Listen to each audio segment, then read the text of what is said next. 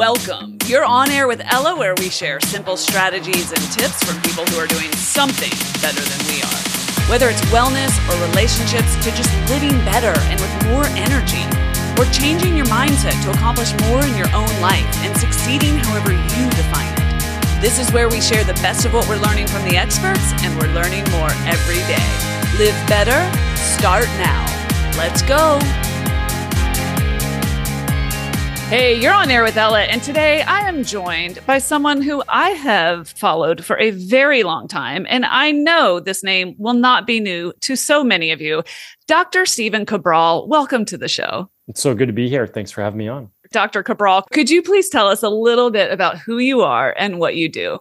Yeah, I'll give you the extremely edited version. So I'm a board certified doctor of naturopathy, but it was a long road making in order to get to that specific role of what I do today. So what I do today, though, is help people through at-home lab testing that goes well beyond blood work to figure out truly what are the underlying root causes of their disease or imbalances in their body. And we've worked with now over 250,000 people all around the world. But the way that I got to that was actually as a very sick individual from ages 17 years old to 27 years old. I saw well over 100 different practitioners. I spent way too much money going to all these different practitioners using all different protocols. Finally, I met my mentor, Dr. Pete, around 27 years old. She put together amazingly the beauty of functional medicine testing with Ayurvedic medicine, or Ayurvedic, I should say, like the 6,000-year-old Ayurveda, learning your constitution, and then combining that with genetics. And within 6 months of meeting her, I was completely better. And that was it for me. I went back to school, got my degree, and here we are today. That is amazing. And I like to talk about people's skills and expertise and interests as their unique stack. And my word, you have a unique stack. Well, it's been through a lot, Addison's disease and rheumatoid arthritis and type 2 diabetes and POTS and all these things you're supposed to never recover from. That's what I was told, that I would never get better. Yet here I am today, more than 20 years later, and I don't have any of diseases, no diagnosed diseases whatsoever. And so that's what I try to share, is just a message of hope and healing, that no matter how bad it is that you think you have, someone's been there before, and there is a road to get well. Well, I want to talk to you about several key themes today, and I don't even care if it's a messy segue between them, but I want to talk about some of the at-home testing that you're doing right now. I want to talk about inflammation, and I really want to dive deep into the thyroid. If we can do all three of those things today, I want to let people know what they're in for, Dr. Cabral. But the very first thing that I just want to applaud you for is making at-home testing so accessible. And we needn't talk about the state of healthcare in the United States of America. We will not do that, but you have created such accessibility for folks to test any number of things. Can you tell us a little bit about that? What's behind that? And then what happens after someone takes one of these at-home tests? Like where does it go? Yeah, absolutely. That is good to demystify it, because typically, and all I thought from 17 to 19 years old, all I saw were conventional medicine doctors. And there's nothing wrong with that. I mean, conventional medicine doctors, like your primary care or specialists, are brilliant people. But they only do one thing, and that's run blood work. And if your blood work isn't off, like mine wasn't off except for my white blood cells, and so they thought I had cancer or something like that, the truth is they don't necessarily know where to look next. They don't do a lot of gut testing, although it's becoming a little bit more popular. They're not really doing in-depth hormone testing. They're not looking at inflammation levels besides CRP and a few other things. So what we do is we provide people with a way to go deeper on their health. So a lot of people have mystery-based illnesses like I had until it's actually diagnosed. And so you have migraines and low mood and low libido and low energy and brain fog and like all these issues, but you can't pinpoint what it is. So what we look at are actually two main things. We look at your deficiencies. Those could be vitamins or minerals, or they could be amino acids. They could be neurotransmitters. It could be anything, that makes your body tick and that like wakes you up and give you that vibrancy. Then we start to lose those as we get older, poor absorption, poor food choices, these types of things. But then there's also toxicities, and that's never talked about with conventional medicine. This is things like heavy metals, pesticides, herbicides, all sorts of different plastics in the environment that raises estrogen levels. So this is what we look for. And we use simple samples such as saliva or a little blood spot, which is just a finger stick that you would do for like taking your glucose levels. What happens is we sign off. So we have a doctor in all 50 states in the United States, and we also ship overseas as well. So we sign off in your lab for you. It gets mailed to you. You receive it. You take your lab. You mail it back. It goes to a third party, so CLIA certified lab. So these are all HIPAA compliant. This is not being sold to major pharmaceutical companies or anything like that. And then the results stay with that company and us. So what we do is we deliver your results online, so you can see your results, and you can even get a call with one of our health coaches to be able to explain them to you. But best of all is that you get a plan associated with that. There's a lot of at-home lab testing companies now, but they don't provide you with a protocol and plan to help you actually rebalance, which is the whole point of running the labs in the first place. The data is great, but what you do with the data is even more important. Well, this is one of the top 5 questions that I get asked on this show. We cover a lot of different topics on the show, Dr. Cabral, but when we talk about wellness and anything related specifically to health conditions, one of the most frequent questions that I get is, yeah, but who do I go see? Because I go see my allopathic physician and he or she says I'm fine because I'm in the quote normal range. It's one of my least favorite phrases is normal range because first of all, who's normal? Who gets to decide that? And also, I don't want to be normal. I don't want to be average compared to the population of the country that I live in. I want to be top 2%. And I know a lot of my listeners do too. So the numbers in traditional medicine, the ranges that are considered acceptable vary quite widely in some cases, wouldn't you say, than they do in more naturopathic or functional medicine? Yeah, absolutely. I mean, the best example is vitamin D range for 25-hydroxy vitamin D is between 30 and 100. That's the range. And so when we look at that, we say, okay, this individual is a 31. And so that means that they're perfectly normal, which we know that isn't the case at all, right? They're only 1 point away from being out of range, where the optimal range is closer to 50 to 70, maybe even 50 to 80. And so when you look at that, you say, yeah, a person's 31, their doctor says they're fine, but they're anything but that. I mean, they just don't have a disease state, something like, rickets, where we start to get bone malformation. But yeah, that's why we have to be really careful with, it's a good line. My doctor says I'm fine, so why do I feel so bad? That's where I was for 2 years and until I started to see natural health-based practitioners and they started to run these labs. I mean, that's how I got into this. I was 19 years old. I saw an amazing doctor that was actually trained in Europe. And even though they were a medical doctor, they were trained over in Europe and they were doing a lot of functional medicine tests. This is back in like the late 90s. And so when I did that, I realized that I wasn't producing any cortisol. And it was a test that my doctor never ran. Again, this is back in the 90s. And then when I had that, I actually said to my doctor, listen, I'm not producing any cortisol. And they looked at me like, that's really strange. So they ran an ACTH stim test, which is what conventional medicine does. And lo and behold, I failed that and ended up with primary Addison's disease as a diagnosis. But, natural health is what allowed for me to even figure out in the first place what was wrong. You offer dozens of tests. Which are your most popular? Yeah, so we have something called the Big 5 labs. Those are the main labs that any individual who should run on a yearly basis. And it goes over your mineral levels, your vitamin levels. It looks at heavy metals. It looks at your energy levels. And then it starts to look at your gut levels as well. So it looks at yeast overgrowth, bacteria. It looks at food sensitivities. And then it's also going to look at your inflammation levels. So those are 5 labs that every human should run if possible. That's the ideal, but we have over 40 different labs, but those are all subspecialties. Like you could run just your testosterone, just your estrogen, just your TSH for thyroid, which I know we're going to be talking about. The Big 5 also includes all your hormones, which is so important. It looks at estrogen and progesterone, which need to be looked at together, testosterone and DHEA, cortisol, T4, T3, TSH, TPO antibodies, vitamin D, insulin, and hemoglobin A1C. That's just one of the labs in the Big 5 called the stress, mood, and metabolism. It's the best lab to run for anything hormonal related. The reason why when you go to your doctor and you run just your TSH, it can look normal, but you have no idea what your T3, which is your activated thyroid, what that looks like. And if it's off, well, you don't know why it's off, because you didn't run any of your vitamin levels, your mineral levels, your cortisol levels, all the things that could affect it, or even vitamin D. Mm-hmm. So that's why, conventional medicine works in a vacuum. They work with like one specialist doing one thing where we lose touch of the body works holistically. I can't separate my heart from my brain. I'm pumping blood through my heart, which eventually makes it to my brain. But again, the same thing that affects you for heart disease or metabolic syndrome, like high blood pressure, heart disease, stroke, type 2 diabetes. It affects your brain as well. So it's not like we can cure Alzheimer's by working on just the brain, alone. So what I try to share with people is that everything is connected. You can't look at things independently. And what heals one thing basically heals the entire body. That's the amazing thing about natural health. I want to be super clear that this is not like a commercial for these at-home tests. This is something people keep asking me about regularly. And so I really want them to know that this exists. You were kind enough to send me a test for inflammation. And I'll be honest with you, I don't even know what that's really testing. So I want to know about that. I just had to, of all the sample collecting methods that you mentioned, I think I just did a little finger prick, which was super easy. And then I just sent it off in the mail. And then I get my results via, online. What was I actually measuring, Dr. Cabral?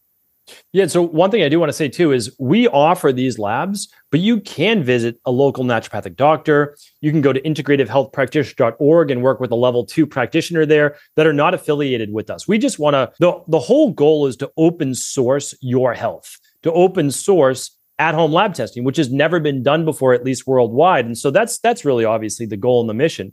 What you tested was one of our most popular. It's called the inflammation test.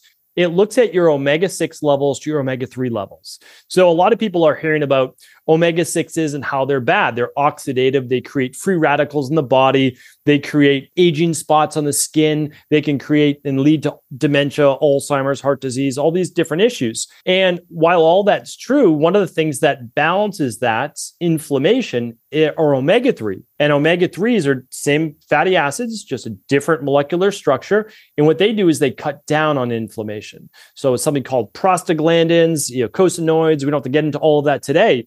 But that omega-6s lead to brain fog and joint pain and muscle stiffness, and then a lot of the diseases that we know about. So what we look at is how many omega-6s as a ratio you have in your body versus omega-3s, and people get a score.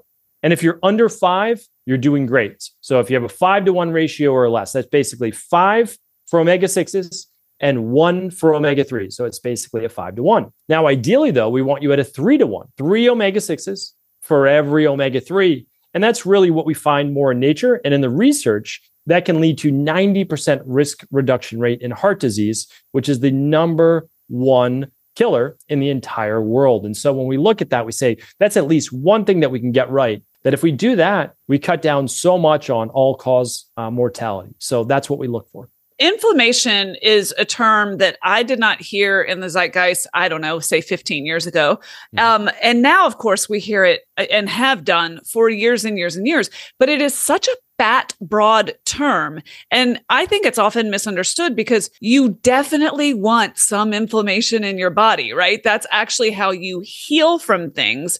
But it's that seesaw, right? It's when we tip past the point of beneficial inflammation that it starts to create, as you say, disease. Can you give us a little inflammation 101? Because I think we know what it means, but we might not. Yeah, absolutely. And you're right on. So think about it. When you, let's say that you get, the easiest way to think about it is you get a bee sting. And when you get a bee sting, you get a little swelling around where you get stung. Well, what's going on there is there was a little bit of venom or whatever it might be from the bee that actually was injected into the body. Your body now says, what is this? This is foreign to the body. It's going to move to attack and clear that area. Another example is a workout. When we work out with strength training, we actually want to create a little bit of tissue damage. And that tissue damage enables us to rebuild those muscles stronger. During the tissue damage, what has to happen is a cleanup. So again, certain white blood cells go to the area, they clean up the debris that was broken down from the tissue itself, move that out of the body while the repair process is taking place. All of that, there's inflammation there. Where there is white blood cells and immune system function working, it creates inflammation. Too much inflammation causes greater tissue destruction and narrowing of the arteries and a lot of potential issues with the body. So the reason why, well, let's put it this way. Inflammation is said to be a source of 90+% of all disease. And I actually don't know of a disease that doesn't have inflammation. So it's interesting what that other 10% may be. But I'll say this, inflammation is almost never a root cause of any disease. It's predicated as part of it, but you can't just take NSAIDs, Advil, right, or ibuprofen all day long. It's not good for the kidneys. It's not good for lowering inflammation, just like you shouldn't take turmeric all day long just to lower inflammation. The goal is to say, why do I have high levels of inflammation? Could be gut issues, heavy metals, Lyme, et cetera. Like there's a lot of issues, mold. But the omega-6s to omega-3s is different. That's why we test inflammation this way, because you have too much. If you have too many of omega-6s, it's only coming from one thing, and that's your food. And so if we know that, then great. We can begin to change the diet or add some cold processed, triglyceride bound, very specific type of omega-3 supplements to your diet to help supplement your food intake as well. That then will balance healthy levels of omega-6s to omega-3s, which is only one cause of inflammation. So we're really trying to help the food-based inflammatory response rather than whatever else, heavy metal. Okay, yeah, we'll remove the heavy metals, but that's totally different. Okay, well, if you don't mind me sharing my pseudoscience anecdata. Please do. This is not something that I gave any thought to when I was in my 20s. And now here we are, just a couple of years later. And, if I eat something that I'm a pretty clean eater and plant-based. And at the same time, if I eat something that has a bunch of, trash oils in it. So say I eat at a restaurant, the next day, my knuckles feel a bit janky or my hands feel just a tiny bit swollen. I sound like I'm 100 years old sharing this with you. But is that not an inflammatory response to what I just ate? It absolutely is. And the interesting thing is so everybody has their Achilles heel or their weak spot, right? So when inflammation shows up, for some people, it's migraines. For others, it's skin rashes. For someone like yourself, it might be swelling in the joints. And so we each have that. And that's why we just have to know that inflammation affects us in our own genetic way. But that doesn't mean it's our genetics that are causing these issues. It means, okay, that's where we're predisposed, but it's the environment that's causing that, right? It's the soil, it's the terrain. And we've done that by having, just like you said, those hydrogenated seed oils or vegetable oils that we shouldn't necessarily be taking in unless it's an olive oil or avocado oil or something that's more of a monounsaturated fat. Yeah, I want to get on some picket line somewhere because the fact that Whole Foods sells things made with rapeseed oil, more commonly known here as canola oil, it makes me insane.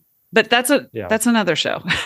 Yeah, it's all how these things are processed as well. I mean, they're using violent processing tools in order to take something like you said, rapeseed, canola, turn it into an oil. It's highly oxidized. It's highly inflammatory. They can look at it from a molecular standpoint and say, oh, well, there's a greater amount of omega-3s in canola, so that's why it's going to be good. But it's not, because it's processed in a way that is now highly inflammatory.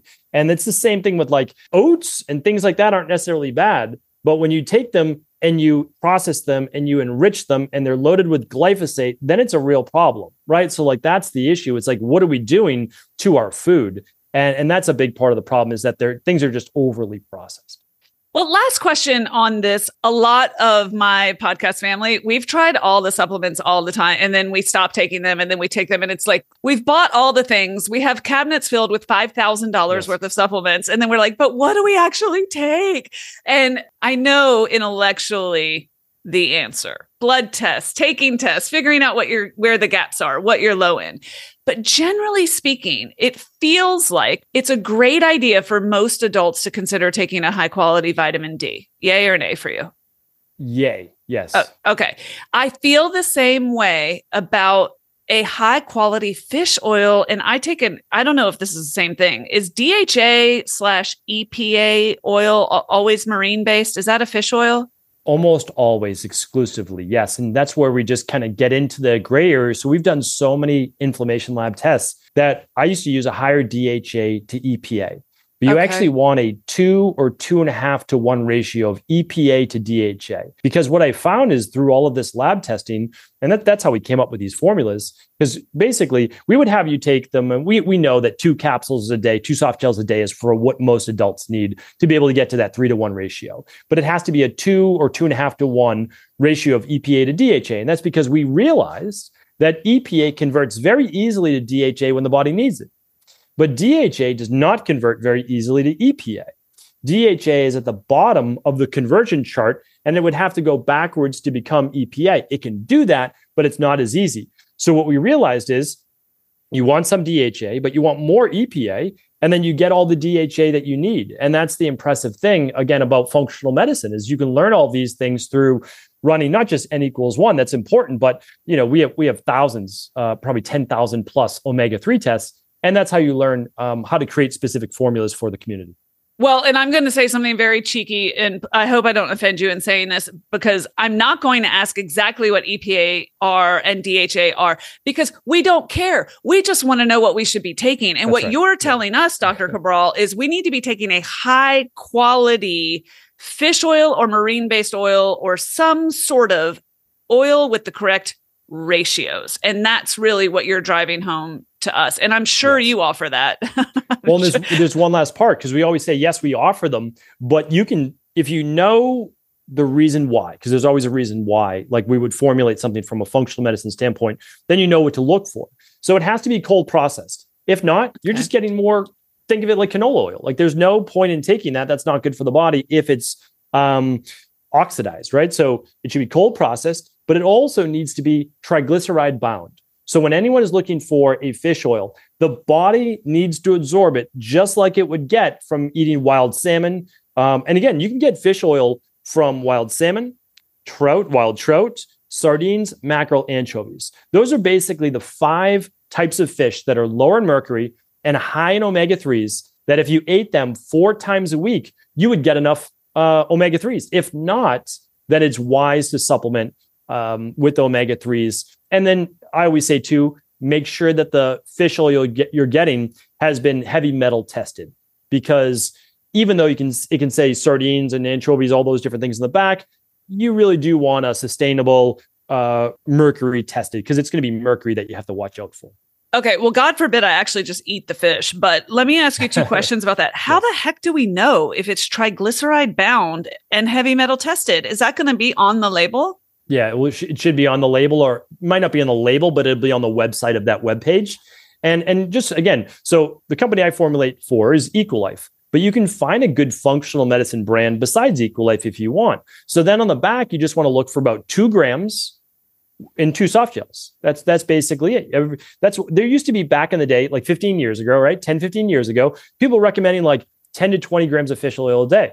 That was insane then. It's insane now. You wouldn't eat 10 pounds of fish at a sitting. Like that does not make sense. No culture, long-lived culture ever did that. And the studies don't prove that out either. 2 to 3 grams a day. We go on the lower side with nutritional supplements. We do 2 grams a day. Just like vitamin D, 2,000 to 4,000 IUs a day for most adults. That's about 50 to 100 micrograms, because they switched the IUs in the US about a year ago from international units down to micrograms and milligrams only, just to make it more confusing for us. So vitamin E, vitamin K, vitamin A, and vitamin D, the 4 fat-soluble vitamins, have now been switched from IUs to micrograms. Okay, just to keep it fun, just to keep it interesting. That's right. Okay, can we talk thyroid? Anything you want to go, there's no off limits, so I'm happy to chat. Okay, this is like talking to an encyclopedia. I'm so excited. Okay, so I really want to focus on hypothyroidism, but could you please set the table, please, with what is hyper versus hypothyroidism so that people are not confused? Yeah, so hyper is your body's producing more thyroid than it should to be optimal, more thyroid hormone. And we'll get to those hormones in just a moment. And then hypo is you're producing less thyroid hormone than you should. So hypo always means low, and hyper always means high. Hyperglycemia, high blood sugar; hypoglycemia, low blood sugar. So you can just kind of use them interchangeably. And the way that we know that is that we run even if you just look at one marker like your doctor would do, that's TSH, which stands for thyroid stimulating hormone. So if your TSH comes at 0.5 or less, you have hyperthyroidism. Now, this is where it gets interesting, because if you have a TSH of 5 or above, your PCP would say you have hypothyroidism. However, in natural medicine, in functional medicine, if you have a TSH above a 2 or 2.5, then you have hypothyroidism, functional hypothyroidism, not diagnosed disease, but you're not optimal. So optimal range is 0.5 to 2 for TSH. So it's radically different. And you get, if you go to a natural health practitioner, they can see this years in advance before conventional medicine would ever do anything. And you can fix it then, obviously, before it becomes Graves' disease, which is hyperthyroidism, or Hashimoto's, which is the autoimmune hypothyroidism. Okay. What are some of the common signs of people who are suffering from hypothyroidism? Yeah. And just to kind of keep this in mind, the majority of people, when there's a thyroid issue, it's always low, like almost always. Now, there are some, don't get me wrong, with hyper, we definitely see that in our practice, but it's far and few between. I mean, we're talking about less than, well, maybe we're talking about 1 out of 100 cases. That's the difference in our practice that we see.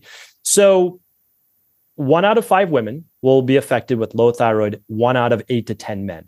So it's a lot of people, when we're looking around, and unfortunately it's happening to teenagers as well. So the symptoms are lower energy, brain fog, poor circulation, like cold hands, cold feet, dry skin, thinning of the hair, loss of the outer edge of the eyebrow, and weight gain, and even high cholesterol, believe it or not. So you don't have to have all of those. You might have 1 or 2, but those are all symptoms of low thyroid. So I'm going to continue with my medical studies and share another theory with you. I'm ready. I'm ready to learn. Yes. I think a lot of women, particularly actually, really just sort of blame's a funny word, attribute this to perimenopause, something we've talked about a lot, the years between like your bulk fertility years and then actual menopause.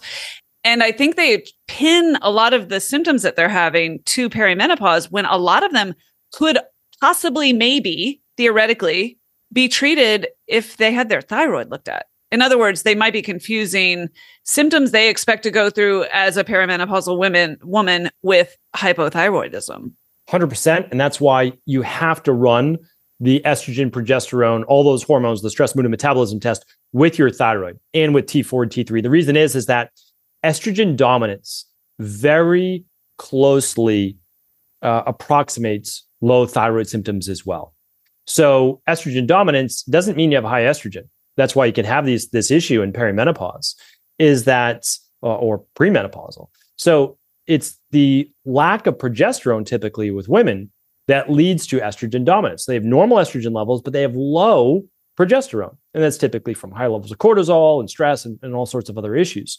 But the difference with the high estrogen, even though it can approximate a lot of those, is it typically leads to adult acne. It can lead to disrupted menstrual cycles. It can lead to more oily skin rather than dry skin, and a little bit more bloating. So you kind of have to look at both, because it can really, be an issue amongst both. So that's why, again, hormones don't operate in a vacuum. They should be looked at all together. Okay, thank you. That is really useful background. So we talked about some of the signs of, but what are the root causes of hypothyroidism? Like, what happened? Yeah. So what happens is, so you have a couple different glands in the brain. So you have your hypothalamus and you have your pituitary gland, and they're receiving signals from the body to either produce more thyroid hormone or less thyroid hormone. And so how that comes about is the signal goes from the pituitary gland to your thyroid, right? And so the thyroid gets a hormone or produce a hormone called thyroid stimulating hormone.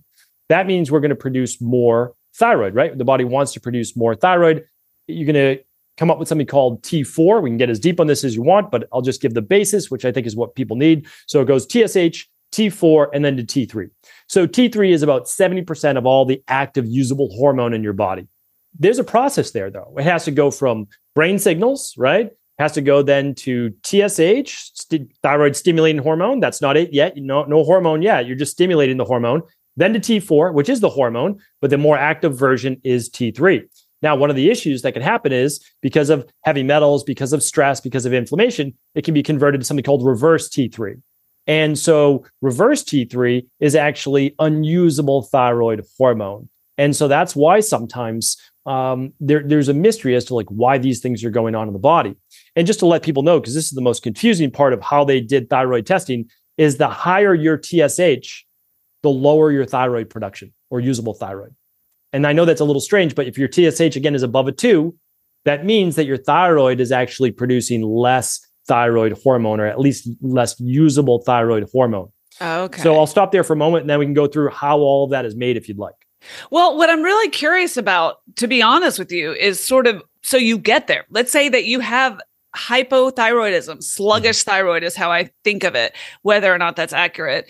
And a lot of doctors, including functional medicine doctors, and I'm not condemning this at all, but they will give you a prescription, right, to boost your thyroid production. Again, I don't think I'm using the right words, but boost is it's all right except boost. They're replacing it. They're giving you thyroid instead of you making it yourself. Okay, very good. And again, I'm not condemning that at all. I'll condemn that though. But I'm so interested. Yes. Okay, because I know, like, I went to a functional medicine doc in the state that I used to live in, and they were handing that stuff out left and right. The prescriptions for synthetic thyroid, is that what it is? That's right. Yes. Okay. I don't know if once you have hypothyroidism, can you treat it naturally? I suspect you're about to tell us how. And then also, can you fix it? Can you solve for that and then not have to be particularly focused on a resolution? Like you can say, oh, I used to have hypothyroidism. Talk to me. Yeah. Just like I used to have type 2 diabetes. I used to have Addison's disease. I used to have rheumatoid arthritis. So I used to have those. They're in my genetics. It's not like they're not. They're waiting to come out if I allow them to, if I allow for that expression.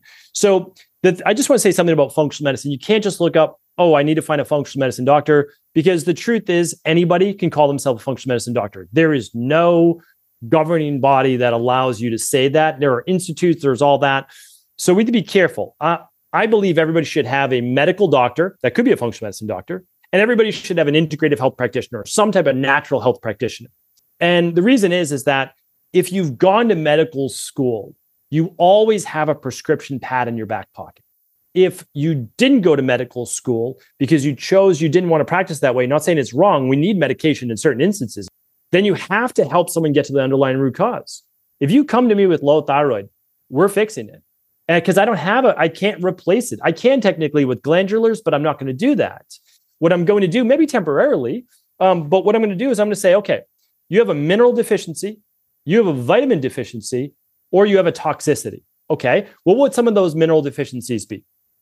Iodine, selenium, zinc, those are a few. What might your vitamin deficiencies be? Vitamin A, vitamin E, another big one, vitamin B6. Okay, so if we don't have those, we're deficient, we can't actually go through the steps from TSH to T4 to T3. Now, what would some of the toxicities be that block thyroid production? The main one being norepinephrine or adrenaline, and the second one being cortisol. When you have high levels of stress, sympathetic nervous system dominance, fight or flight, you're producing norepinephrine or adrenaline, you're blocking the conversion of TSH to T4. When you have high levels of cortisol, you're blocking the active T3 from taking place, which typically takes place predominantly in the liver, or you're causing it to become reverse T3. So those are a lot of the main, there's vitamin D issues, there's other issues as well that help with the synthesis of thyroid hormone. But what we have to understand is, we just went over about 8 to 9 different reasons why someone may have low thyroid. And so if we look at that and we do process of elimination, either with lab testing or with supplementation, and again, you can do either depending on how you like to proceed, that's up to you. You can go about fixing these particular issues. And so I always like to know why, because I like to teach someone your body is going to go down the same route almost every time in life. And so if you know your predispositions, you're someone that just needs a little bit more of X, Y, and Z. Maybe it's zinc, maybe it's B6, because you have high levels of stress and you deplete zinc and B vitamins very quickly. Okay, well, that's a good reason. Or you're someone that just needs a little bit more iodine because almost no one gets iodine in their diet. Who's eating sea vegetables? Who's eating and we tell people not to have table salt, which I agree with, but that's like the main source of iodine in people's diet. And so that's where at-home lab testing obviously comes in. It can tell you exactly what it is. But we like to let people just know why, and then they can kind of go about it from there. Okay. I'm going to link to literally every podcast you've ever done on the Cabral concept on the thyroid in the show notes. So they will be chock full of resources. But one question I want to ask you now is about iodine specifically, because I have certainly read that iodine is critical for healthy thyroid function, and it's not so common in our diets these days, right? Yes. I have iodine drops, and I take 2 drops every few days. Am I doing that right? Am I doing that wrong? What I understand is too much iodine, very bad. Just enough, very good. Yeah, and it's like that with almost everything. That's the thing. Is that's exactly right. So we are not a mega dose nutritional supplement company. So when I put together the protocol that I use with people, it's diet, exercise, stress reduction, toxin removal, rest, emotional balance, scientifically backed supplements, and success mindset. People don't need to memorize that, but supplements is one of 8 parts, right? So I don't want to think and say like, hey, supplements is the only thing to do. That's probably not the right idea, because you might just be using green medicine to palliate, particular issues, right? And so we kind of look at that. And they're easier. And they're great. I'm not saying that. Like, I wouldn't have got well without supplements. So I'm not going to say, well, my digestive system was such a mess. I couldn't absorb all the good nutrients from food. So like, I don't want to downplay it. Yeah, they're amazing. And they help people get better faster. And the reason is that they move the needle faster. While the lifestyle is setting in over the next 3 to 6 months, you can feel better within the next few weeks by just replacing your deficiencies. But what we do is this. We have a product called Daily Thyroid Support, and it has 200 micrograms of iodine. So not milligrams, micrograms. That's a small amount. And so what that enables you to do is get enough iodine to help with detoxification, normal detoxification, and being able to create the thyroid molecules, which actually use thyroid, which use iodine. There's one other interesting point to iodine that I did not talk about. This is really important. One of the reasons why men and women have low thyroid is that they unknowingly have high levels of fluoride or bromine or chlorine that they're being exposed to, which displaces iodine in the thyroid. So they're all part of called a halogen group. And they have a higher molecular weight than iodine and displace iodine, which is why we need to oftentimes detoxify the body before healing the thyroid. A quick question there. So a source of chlorine that a lot of us are exposed to is through our unfiltered water. A source of, what did you say the first one was? Fluoride. A source of fluoride, of course, is maybe in a conventional toothpaste. What are sources of bromine? Mm-hmm. Yeah, so tap water is the main source of both fluoride and chlorine in people's body. That's for sure. They're still, I'm sorry, idiotic question. They're still putting fluoride in water? Like 80% of all municipalities, yes. I live in a bubble. Okay, good to know. Yes. So water filters are for your shower as well. That's another big source of chlorine, is that hot water turns to a vapor, and it's easier actually to absorb chlorine vapor through your nasal passages and into your lungs and then diffuse that in your blood, which is really scary. And then for kids taking baths, again, a bath filter is really good. So shower filter, bath filter, water filter, highly recommend those. And then bromine is from processed flours, wheat, those types of things. For the most part, it'll be added as sometimes a preservative. Arsenic in rice is the last one that I forgot to mention. Arsenic is also in water as well. Not every rice. Again, I like Lundberg's a good brand. Lotus is a good brand. You can get good brands of everything, right? You can get like glyphosate-free oats that we were talking about earlier. You just have to look for them and you'll find them. Yeah, I don't think arsenic-free is on the packaging for rice. Yeah, probably not. How are we finding our rice? Yeah, so the 2 brands I recommend are Lundberg from California and Lotus, which is another great brand. And they make black rice and volcanic rice. They make like really hearty, good quality rice if you'd like that. Okay, amazing. Can I get one more question on the table before we run out of time here? You talk a lot about fasting, intermittent fasting, all the rage. A lot of us know enough to be dangerous. I have very mixed feelings and very mixed experiences with this subject. Could you talk about fasting's potential impact on the thyroid? Yeah, absolutely. So whatever is good is always overdone, right? In our Western-based mentality. So intermittent fasting, great for 99+% of the population. Who's not good for? People with hypoglycemia. Basically, they drop into low blood sugar and they have a reactive cortisol-based spike, and that increases then the breakdown of glycogen from the liver and it puts more glucose into the bloodstream. Okay, so, but that was me. Like that was a rare case. Like I had Addison's disease, and so that was an issue. But for most people, 12 hours to 16 hours maximum is the sweet spot. So when people saw the studies, which it seems, again, this is a whole, I've done many hour long lectures on fasting, because the truth is this: people are skipping breakfast. They shouldn't be skipping breakfast. Like that's the bottom line. Humans are meant to have a lighter dinner or maybe even skip dinner. But like the truth is that we're not meant to eat past dark hours. And that's meant for downtime. Our body's cooling down, calming down. We're meant to get into sleep mode, the parasympathetic nervous system. We don't want to be using our energy for digestion. So in an ideal world, again, we've done this now for about 25 years. Stop eating around 6 p.m. if possible. Start eating again between 8 to 10 in the morning. And that's 14 to 16 hours. That's going to work great for most people. What happens when you're too stressed in the morning, you don't eat, and you keep pushing the envelope? What happens is, and unfortunately, this happens to women far more than men, probably 10x or more the amount. And that is because their bodies are meant to carry on life. Men's are not. And so when we look at that, we say women's hormones are more sensitive to stress. Why would they be more sensitive to stress? They're meant to be more sensitive to stress to realize, to figure out if the environment is one that they should bring a child into this world or not. Famine, war, like drought, all of these things are not a good time to be able to get pregnant. And so we see a spike in cortisol. We see a drop in thyroid hormone that we've just spoken about, which regulates the metabolism and helps with fertility. And we see a drop in progesterone. So women's menstrual cycles are off. They're missing their period, especially with like really low carb diets. Or again, there's nothing wrong with low carb for like 3 weeks, maybe 4 weeks. But we see women's hormones just start to plummet after the 4 to 6 week mark. And that includes fasting for too long, especially if you're fasting and working out first thing in the morning hard. I'm not talking about going for a walk. I'm not talking about like light cardio. I'm talking about like HIIT-based training, boot camps first thing in the morning while fasted. It's a disaster for women's bodies and metabolisms. Yeah. And you see all this bro science out there telling you to, just not eat, go super hard, lift heavy, and then don't eat until 2 p.m. I would be in a coma. You'd have to call a medic. Well, and that only lasts for so long when you are younger. And then unfortunately, it does catch up with you.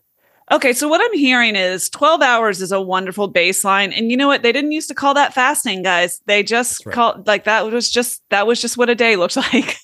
You're exactly right. Yeah, six at night to 6 in the morning at the very least. That's just normal. You go to bed by dark hours, 9 to 10 at night or so. We can get into drops in cortisol and melatonin rising, all that.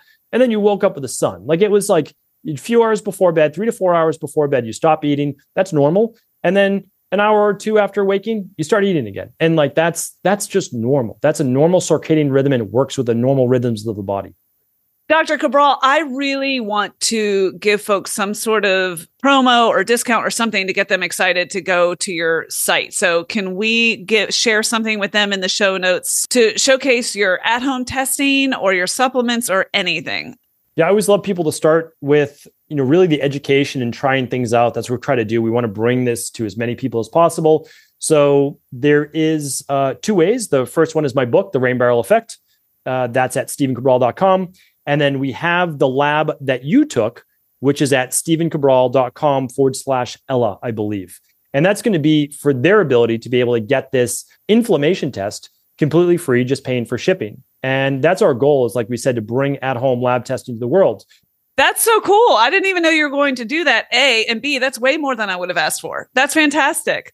Yeah, we appreciate you having me on. And so once again, thank you so much. Dr. Cabral, thank you so much. We are going to link to so many resources and notes in the show notes. You guys, I hope you check them out. Thank you. Thank you. Okay, that's a wrap. I hope you enjoyed today's show and got something out of it that you can use. If you did and you want to learn more, find me on Instagram at OnAirWithElla, or get the show notes and all the links shared today at OnAirElla.com. There's no with, it's just OnAirElla.com. Thanks for listening. Thank you for sharing the show, and thanks for inspiring me. You are quite simply awesome.